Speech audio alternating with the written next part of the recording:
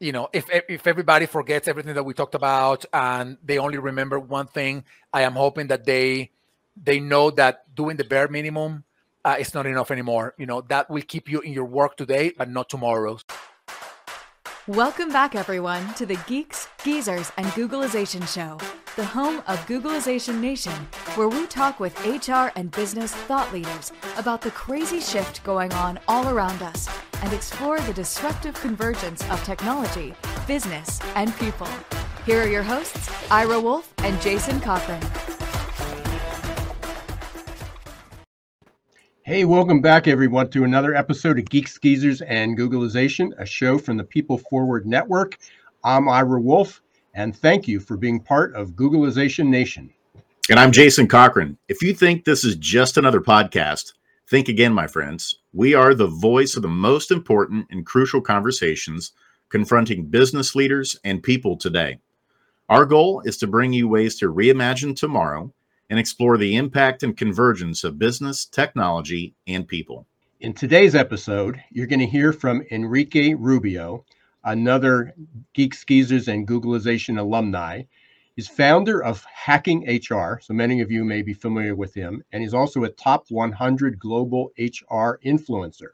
So we're going to be talking about and asking Enrique the question, can HR save your business? Enrique thinks so, and has cast the vision to help others usher in a transformation of HR. Just listen to a live stream that Enrique hosted this morning. So we got a lot of questions for him. He was a guest on the show, as I said, just a few years ago. He was our 11th guest. We're now over 210. Hacking HR was just in its infancy. They were just starting some chapters. He was just getting grounded, new startup.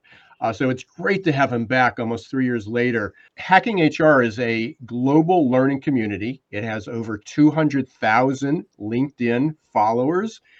They include HR and business leaders, HR practitioners, vendors, consultants. The goal is to make HR the best it possibly can be. And we're going to be talking about that because there's a lot of work to be done. But before we get there, Jason, let's talk about our newest segment, Perfect Labor Storm. Excited about this for obvious reasons. For anybody that follows me, they know all about the Perfect Labor Storm. On each episode, we're going to be focused on one disruptive, surprising, or worrisome trend that we believe that everybody should know about. And this is so fitting today that Enrique is here, and we're going to be talking about burnout in HR leaders. So according to a new study by WorkVivo, 98% of HR leaders are reporting burnout. 94% of them are feeling overwhelmed. 88% dread their work, and 73% say they don't have the tools and resources needed to do their job well. So I don't know of a better time to talk about why we need to be hacking HR. That's so true, Ira. And I love this new segment, even though those are kind of like some daunting statistics. What a perfect time to have Enrique here, like you said, so that we can hack HR. But sadly, are those statistics really that surprising given all of the shift that we've gone through in the past 2 years? Especially HR leaders, when you think about the ton of heavy lifting in the background that they've had to do to stabilize work environments and provide a sanctuary from the whirlwind of all this global uncertainty. When we think about it, HR leaders have been tasked with the impossible job of seeing the future, making calls on hybrid work and remote policies with very little information. They've been responsible for worker happiness and well-being in a time when the goalposts for those things, they're constantly moving. They've been responsible for designing programs for retention while also trying to keep up with the ever-evolving demands of the modern employee. And they've also been de facto therapists, in-house nurses, ventilation checkers, infection control experts, and facilities planners, all while keeping up with the latest on the constantly changing mask rules and protocols with this ever-changing virus. So for today's episode, while we are asking, how can HR save your business? I'm glad that we're also going to consider how can we also help save some of our burned out HR leaders. And I want to remind everybody before we bring Enrique on that we are giving credits, or you can earn credits. We're not giving them away. You can earn credits by listening to Geeks, Geezers, and Googlization, anywhere between a half a credit to a full credit, depending on the episode. You can simply reach out to Jason or myself and message us to get information, to get the form. There's a form that we ask you to fill out just to prove that you listen to it, to keep us in line with SHRM's standards. Or you can go to rebrand.ly/GGG SHRM credit. No, that's a mouthful. For those that are watching, you can see it right there. For those that are listening, rebrand.ly/GGG SHRM credit. And it'll pull up the form, submit that, and we will then send you the activity code. And please, when you have a chance, hopefully you like what you hear, go up and leave a review about Geeks, Geezers, and Googlization on your favorite podcast channel, and leave a rating. And Ira, it seems like now is the perfect time for us to go ahead and bring Enrique on so that we can dive into this incredible, fascinating world of the transformation of HR. Good morning. Well, good afternoon for you after lunch. I hope you already had your lunch. Lunch? What's lunch? What's lunch? We work remote. What's lunch? What's lunch, right? It's all lunch, breakfast, dinner, work, home. It's all in the same mix. But Ira, Jason, thank you so much for inviting me again 200 episodes later after the one that I joined you at 3+ years ago. So it's exciting to be back with you. And it's great. And congratulations on all your success. 200,000 followers on LinkedIn is quite an accomplishment. I know when we first talked, you had 60 chapters and you were just getting your grounding there and early on and sharing what hacking HR is. So, which is a good place to start. There's obviously a few people on the planet that are in the HR world that may not know who Enrique Rubio is and hacking HR. Talk to us a little bit about, share what it is and what your vision is, but also how you got there. Yeah. Which is sort of interesting. I mean, everybody's always shocked when I go, well, how did you start your career? And I think you may or may not remember this, but I started as a dentist. Yeah. And people go, how did you get from dentistry into HR, entrepreneurship, leadership? I mean, that seems like a big disconnect, but your story's very parallel. Yeah. We both came from a science background. So share your journey and then, what hacking HR is today. Yeah. Well, thank you so much. And yeah, I have a very eclectic background too. And, I'm an electronic engineer. That's how I started my career 20+ years ago. And 10+ years into my electronic engineering sort of work, I discovered that even though I'm passionate about technology, I liked working with people even more. And then I was looking around. I got into sales for a little bit. I didn't like sales that much. And then I found out about HR and got into HR. I was very excited about learning about the profession. This was 12 years ago. And, through the journey, I've been a consultant. I've been in the corporate space. And being in HR has being on the side of sort of the client of HR, but also being inside HR has allowed me to sort of understand the possibilities and the realities of this field, right? What I mean with possibilities is, and this is my vision for HR, I always see ourselves as trailblazers that should be leading the way forward into the future for people and organizations to follow us. But to be able to do that, that's a possibility. Now I go to the reality. To be able for us to do that, we have to have a number of skills, a number of tools in our toolkit that we don't currently have. So the reality is that we have the potential to become the trailblazer, but the gap that exists between where we are today and becoming that trailblazer is what's preventing us from actually doing it. So that's the gap that I'm trying to close with Hacking HR.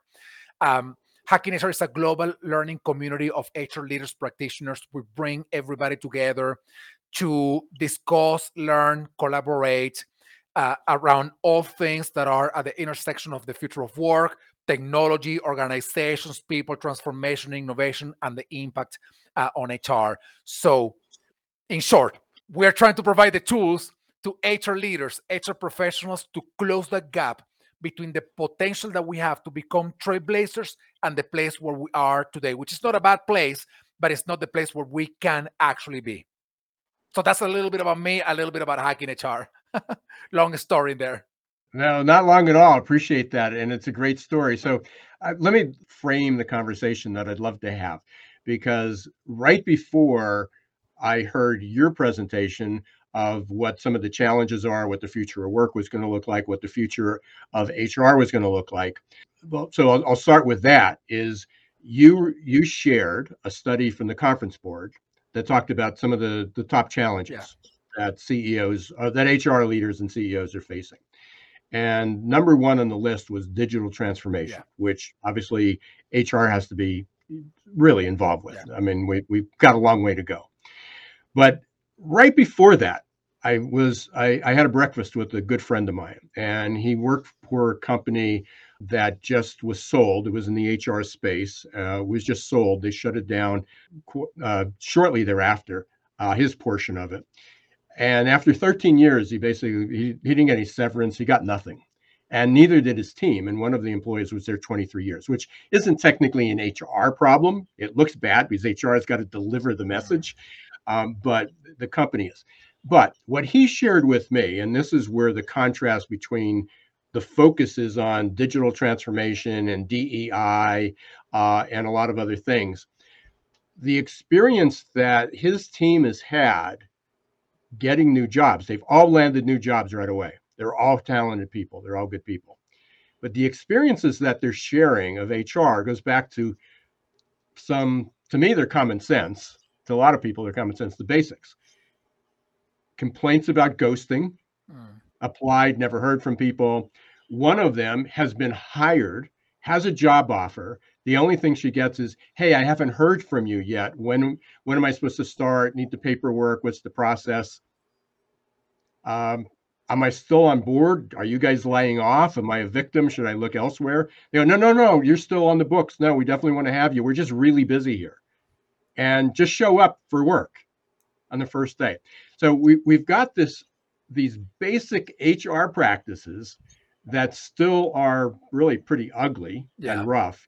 And then we have these ambitions. And again, I know a lot of the people in hacking HR are sort of, it's like speaking to the choir. They know it, they got it. These companies are doing the best.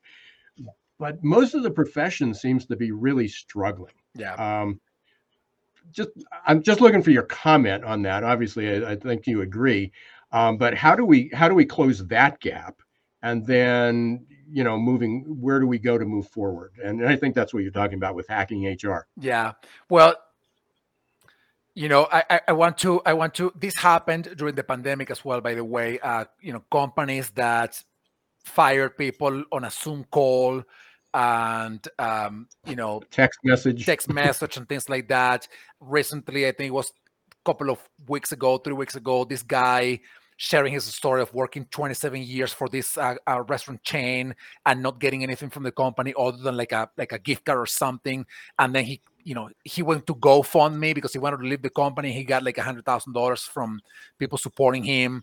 The reality is that our profession, like other professions, suffer from having people that are very old school and they just care about the bare minimum. And that's pretty sad, to be honest. And that happens in electronic engineering. It happens in dentistry. It happens everywhere. It happens everywhere that you have people that just want to do the bare minimum. And that's good enough for them. But this is what happens. If you do the bare minimum, you can do that only for so long.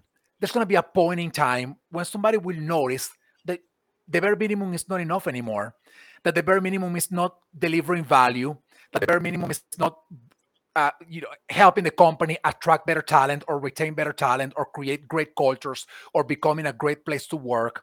And once that happens, if the business leaders are committed to creating a culture of of a people-centered organization, and they realize these guys from HR are delivering the bare minimum. They are ghosting our candidates. They are telling them, "Oh yeah, come to the office and start doing whatever." I mean, we put a handbook on the table for you to read while we find the computer that we're gonna give you. I've been through that, by the way. When those business leaders realize that those HR people are behaving in that way, they will tell them, I'm sorry, but goodbye. I mean, this is not what we're looking for.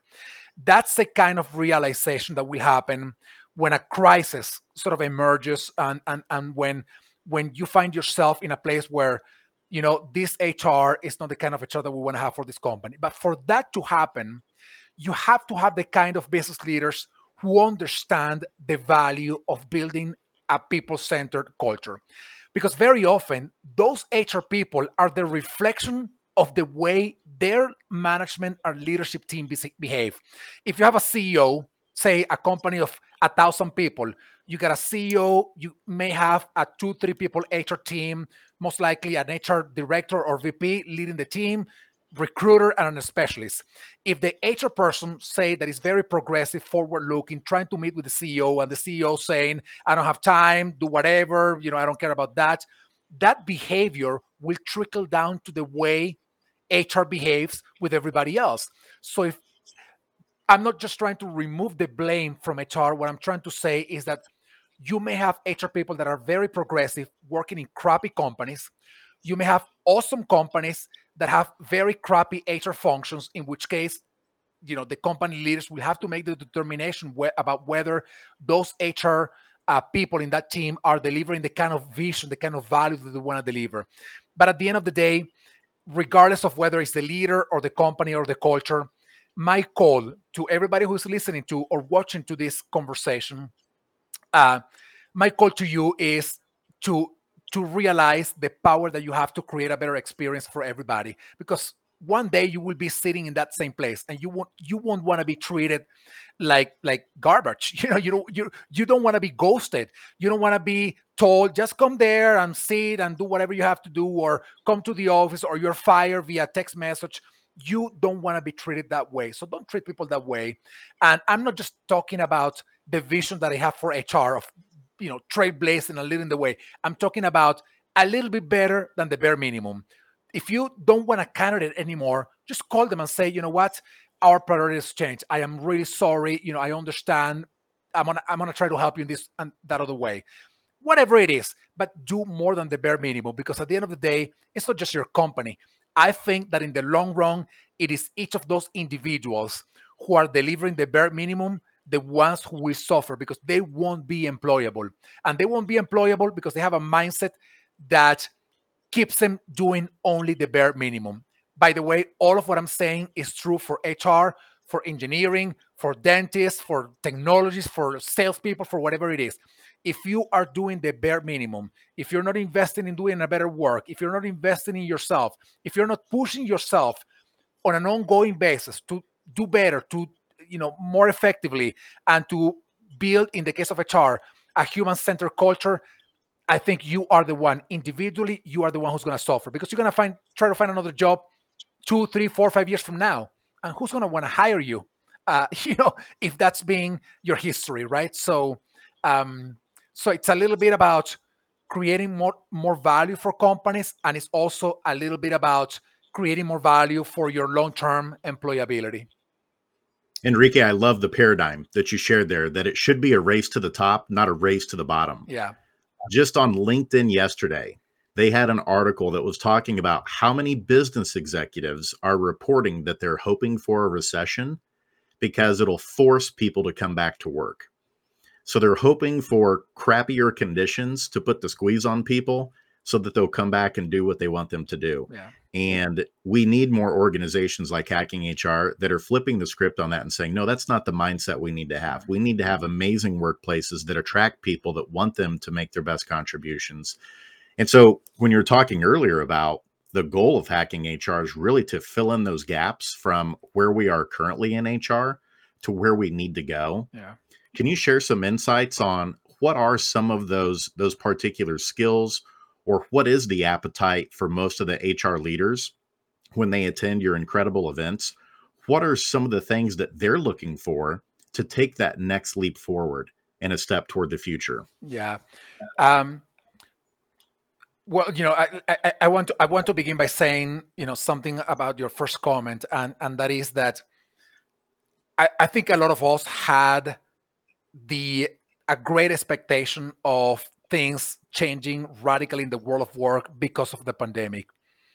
And for a lot of us, we are hitting some walls now, right? And the walls of reality, meaning that many companies don't want to change. They don't care about changing.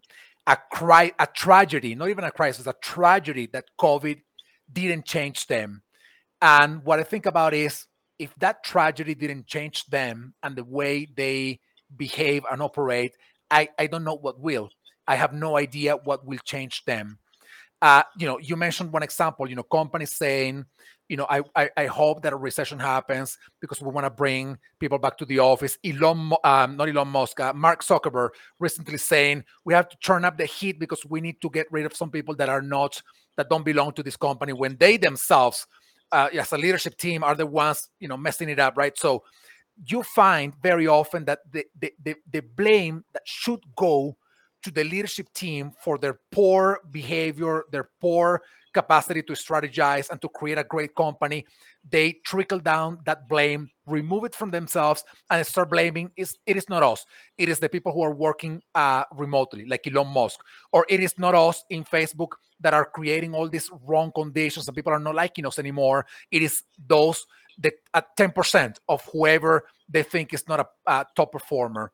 So it's very unfortunate that I think it is slipping away from us the opportunity to truly transform and create great companies. However, you see other companies, that are doing an amazing job. I have to bring to the table a company like Airbnb, which I think for me is, they won't get it right all the time, and that's okay. I won't judge them for not getting it right. What I appreciate about what they're doing is they are trying to create something that works for them and the people that works with them. They said recently, everybody can now work remotely. Could they backtrack in 2 years from now? Maybe, but that's okay, because at this time they decided that was the best option. They wanted to experiment with an idea that they thought was going to deliver a great amount of value for their people, for their employees, their customers, and themselves as a company, right? So I wanted to just create a call to action here for everybody who's listening, and tell them we still have a great opportunity to create amazing companies that people will want to work for. Don't miss the opportunity. Don't force stuff on people. Don't miss the opportunity. Experiment with ideas and try to make it happen.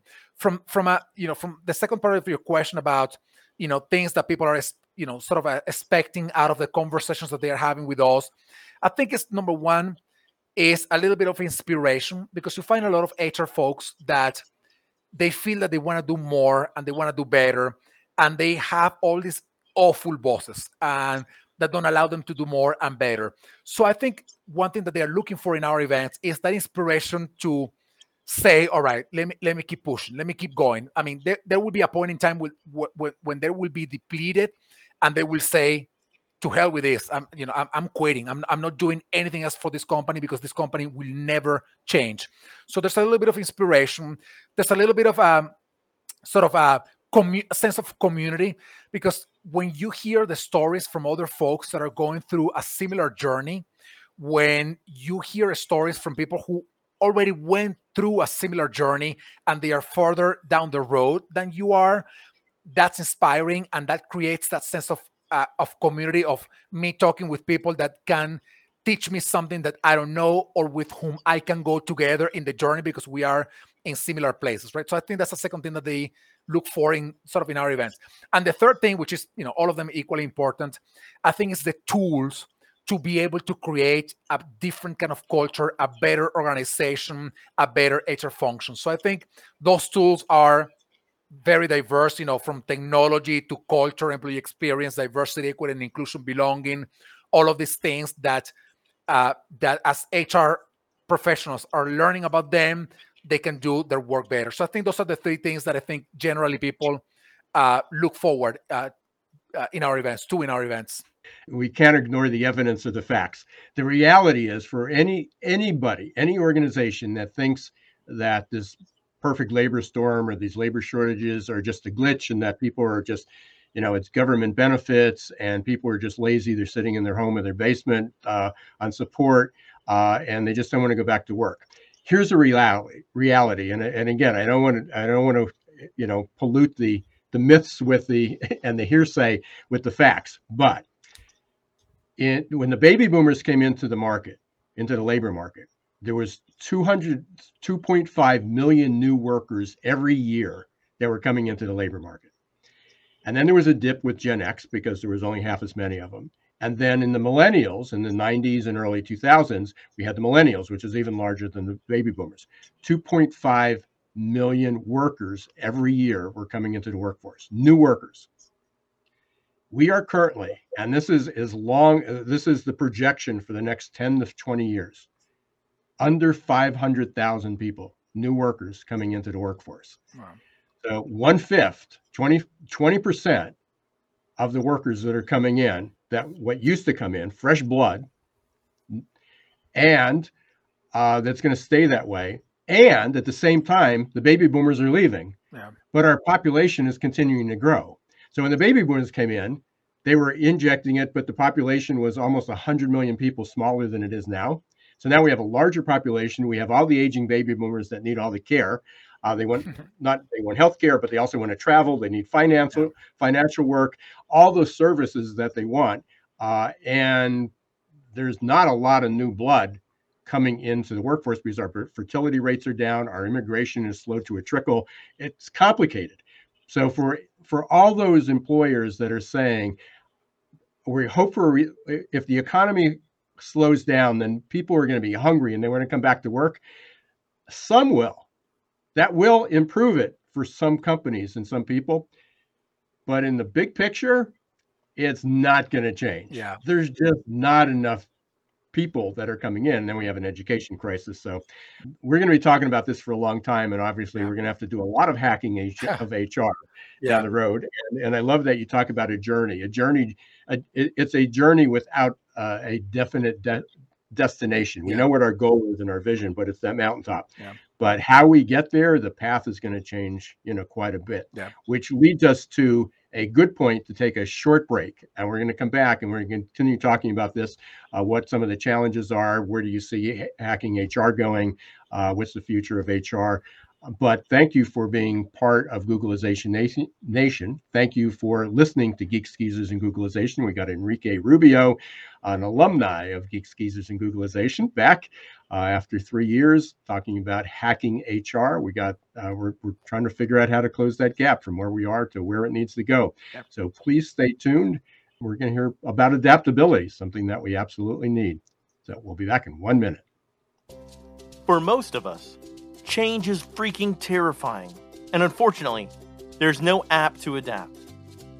That might change in the not-so-distant future, but for now, we're on our own. That means we can either accept our default future or reimagine our tomorrow. For those of you who choose default, good luck.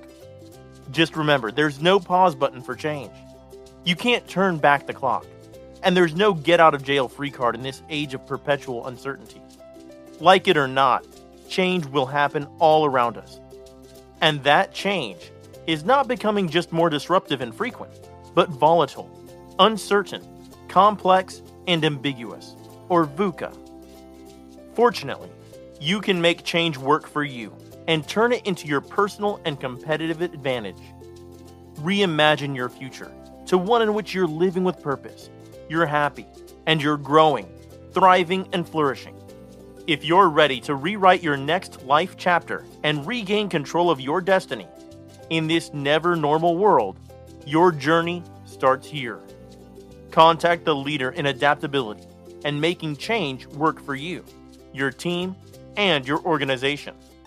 Ira S. Wolf, adaptability.expert. Hey, welcome back, everyone, to Geeks, Geezers, and Googlization. We're here with Enrique Rubio today, talking about hacking HR. Just again, such a fitting topic when we're talking about change and growth mindset. We had a couple comments here. I just wanted to hit those. I want to thank everybody who's providing those. There was a comment about, didn't give the name here, but bare minimum does not cut it anymore. We talked about doing the bare minimum. Needs to be a mindset shift. Yep. Thank you for that setup. We talked about mindset shift. And also I want to remind everybody that you can get a demo of our new program, AQ Plus Mindset, at rebrand.ly/mindset demo. It's all about, it's a 30-day coaching program about how to develop a growth mindset, which fits into, Jason, I don't know if you were thinking this when Enrique was talking about in the first part of the show about change and disruption. We have a great guest coming up, I believe in 2 weeks.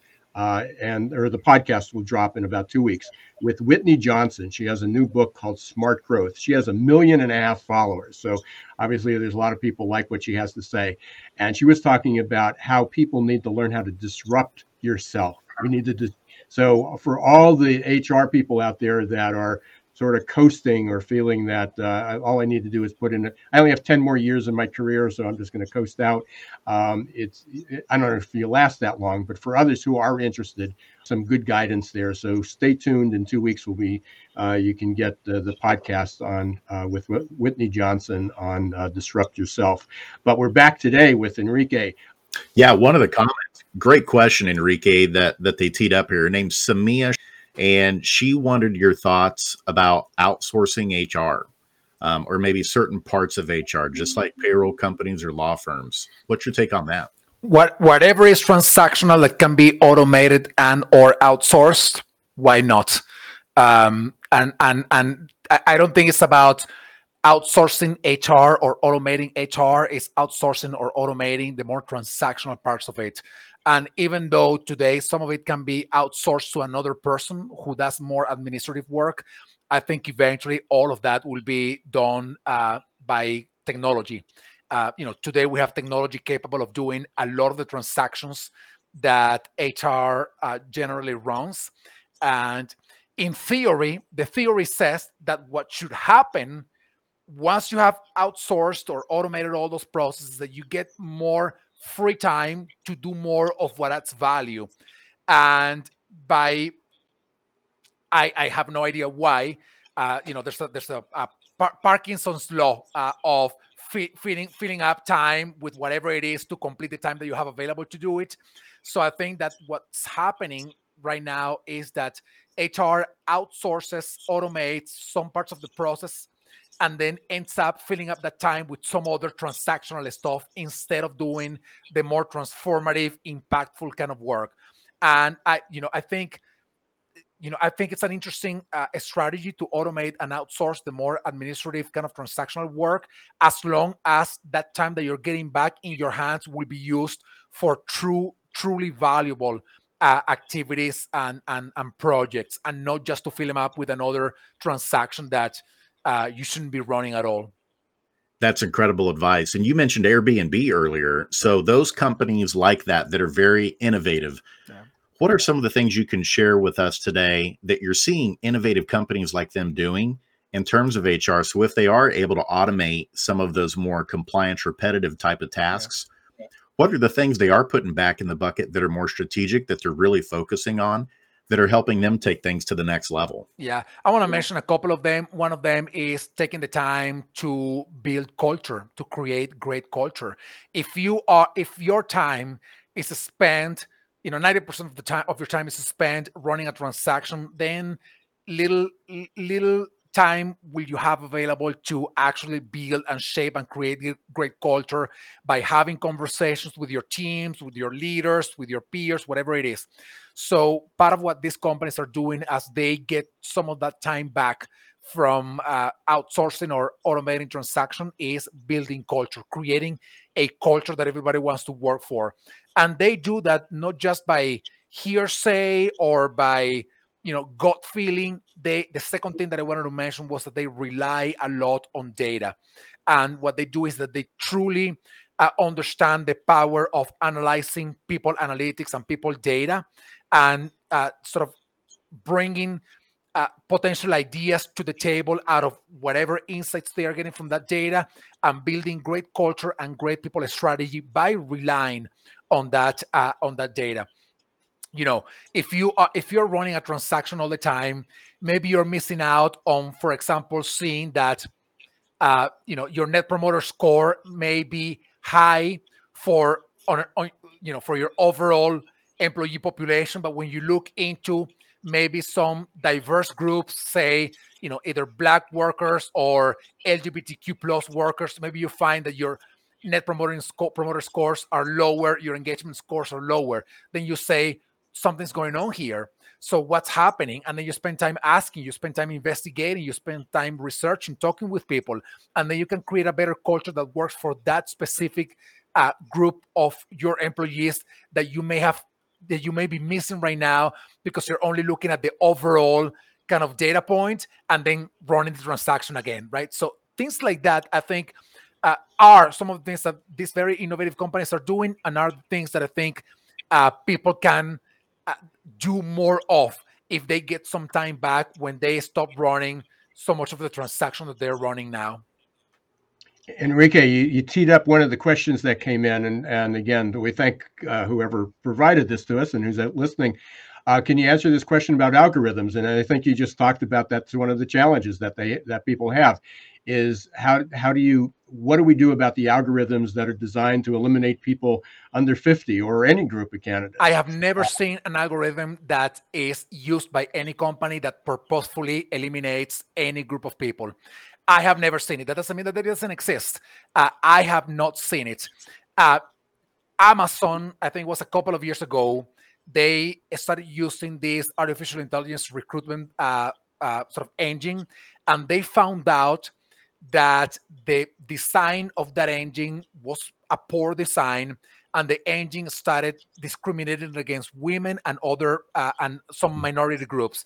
Amazon immediately stopped using the sort of that algorithm, that engine, because they knew there was a problem. I'm not sure that there's any company that is intentionally using any algorithm that would discriminate this way against some groups. First of all, that's illegal to begin with.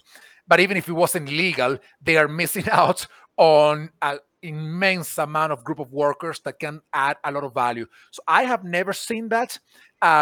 In fact, if that is happening, I don't even think it's the engine. I think it's the recruiters. I think it's the actual recruiters who may be,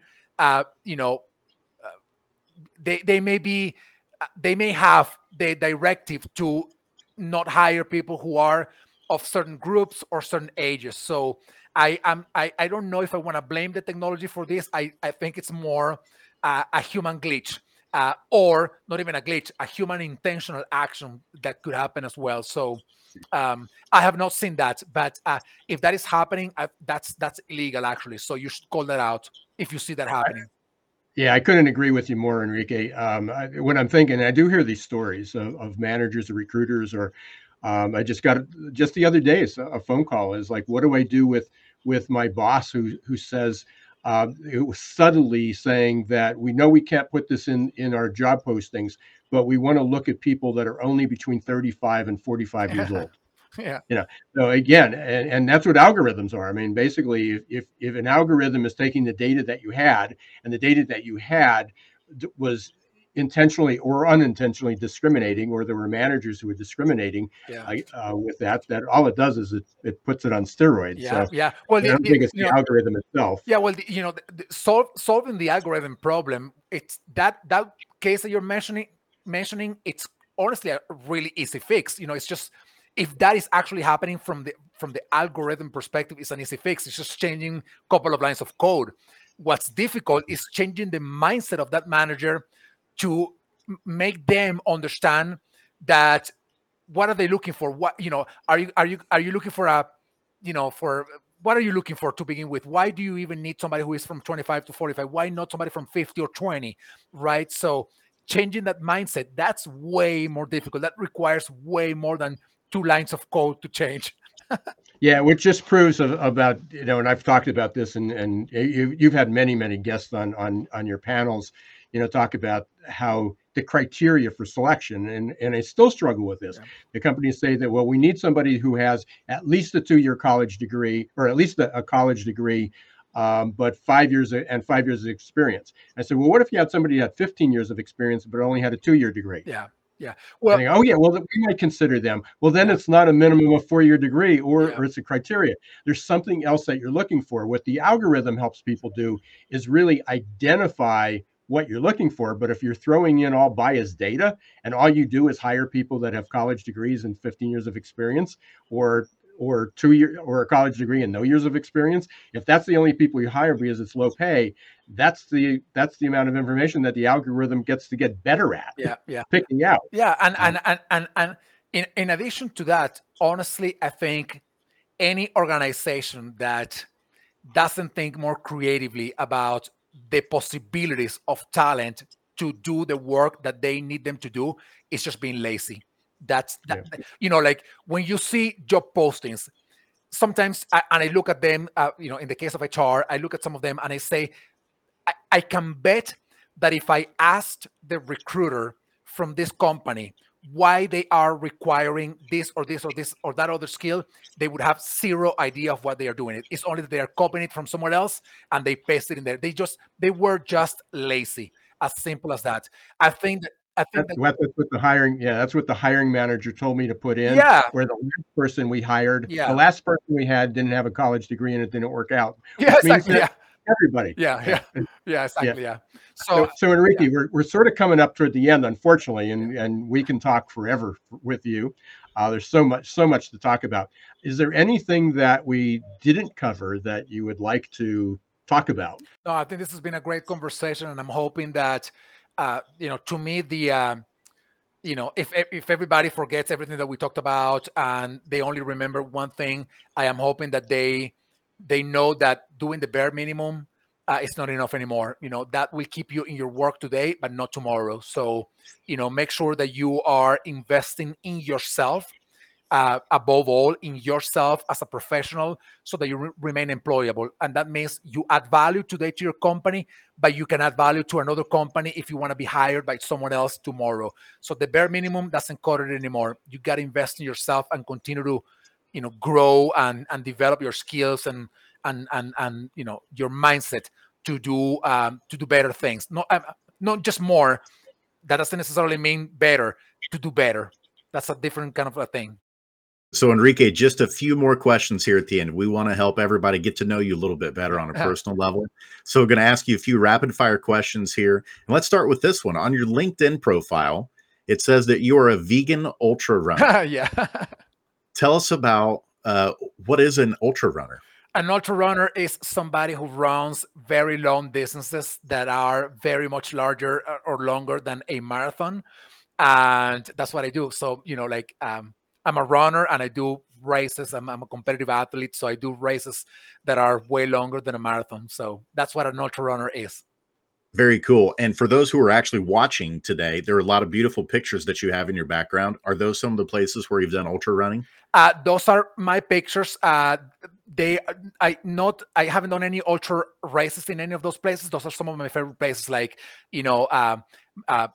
on this side where here is, that's Mount Rainier, which is my favorite national park out here. This is Glacier National Park up in Montana, which is my favorite place in the universe. There's the arches of in Moab.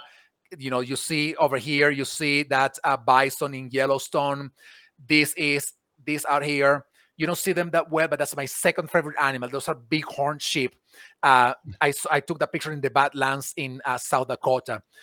So those are some of my favorite places in the world. I love it. And you just teed up the next question. You said bighorn sheep are your second favorite animal. So what's your favorite animal? Bears. Bears is my favorite animal. I love grizzlies. I love black bears. I love them. They are, to me, they represent, they are strong, but they care so much about their babies, and, they are fearless, but also they are respectful of, what's happening around them. So I think they embody, I don't know, beautiful qualities, I think.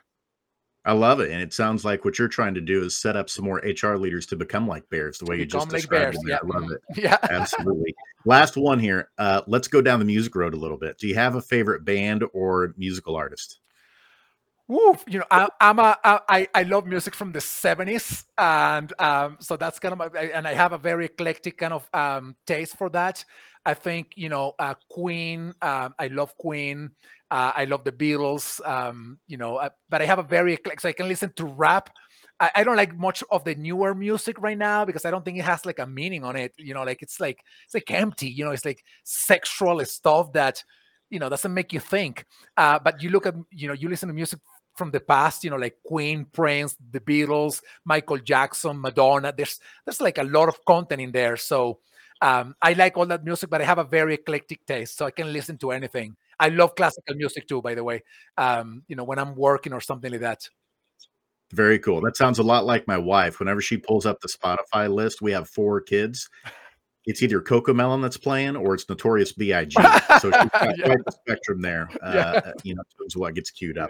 Yeah. Enrique, this has been a blast. We'd love to have you back on again. But as we get ready to sign off here, what are some ways that people can get in touch with you and learn about the incredible events that you're offering through Hacking HR? Yeah, they can go to LinkedIn and follow the Hacking HR LinkedIn page. We post everything in there. We have a website too, Hacking HR, that I see that is in the banner down there. But you can just go to LinkedIn, look up Hacking HR, the Hacking HR LinkedIn page, or look me up, Enrique Rubio. And me and Hacking HR, we're always posting everything that we're doing. We'll post it on LinkedIn. Awesome. You're absolutely prolific. And we thank you for what you're doing for the HR profession to elevate and make it a race to the top instead of a race to the bottom. And we hope to have you on again one day. Thank you so much. Thank you, Ira. Thank you, Jason, for inviting me. This was exciting. Thank you. And stay safe. And thank you, everybody, for listening and tuning in. Exceptional episode. Again, so much to cover and so little time to do it. So again, I'll ask you my favorite question to you is what's your takeaway? What did you hear?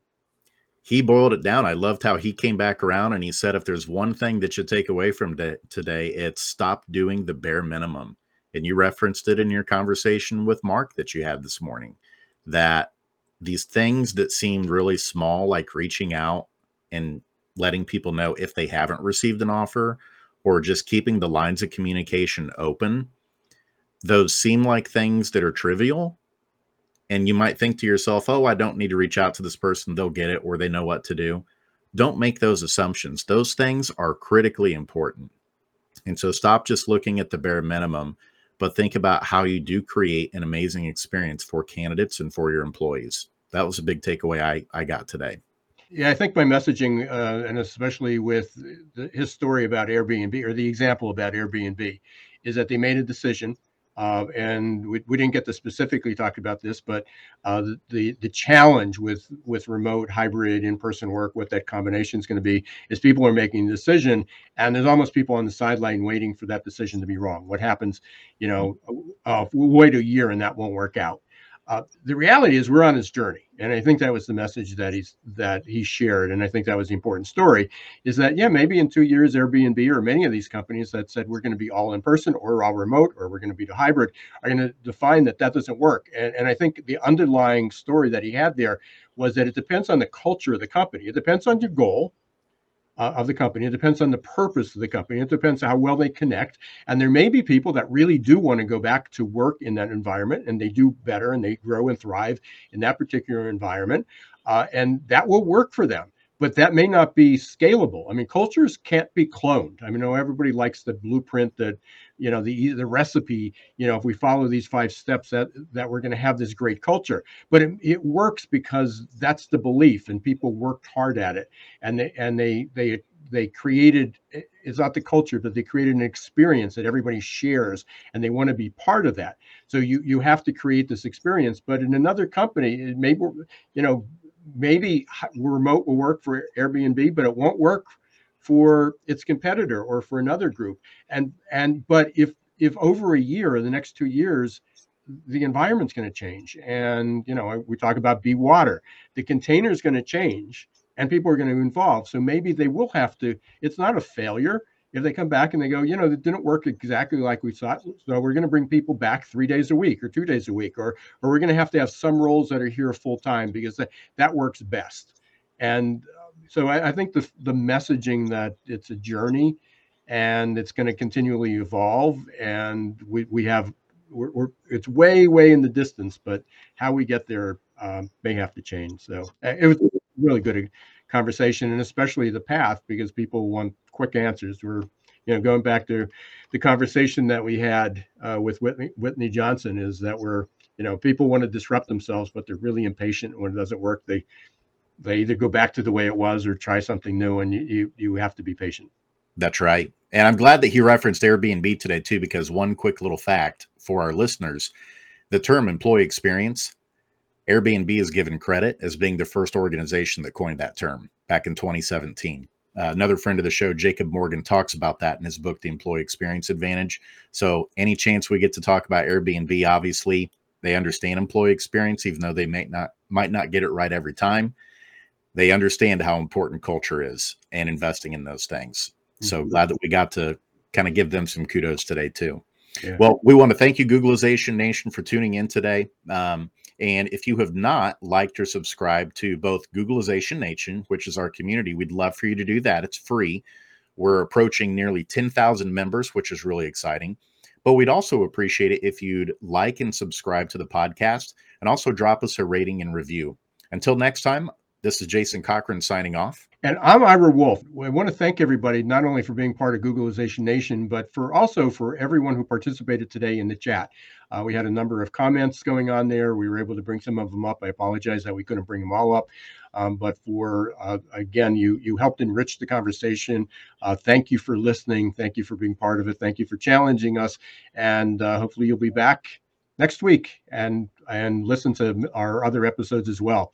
So until next time, don't let the shift hit your plans.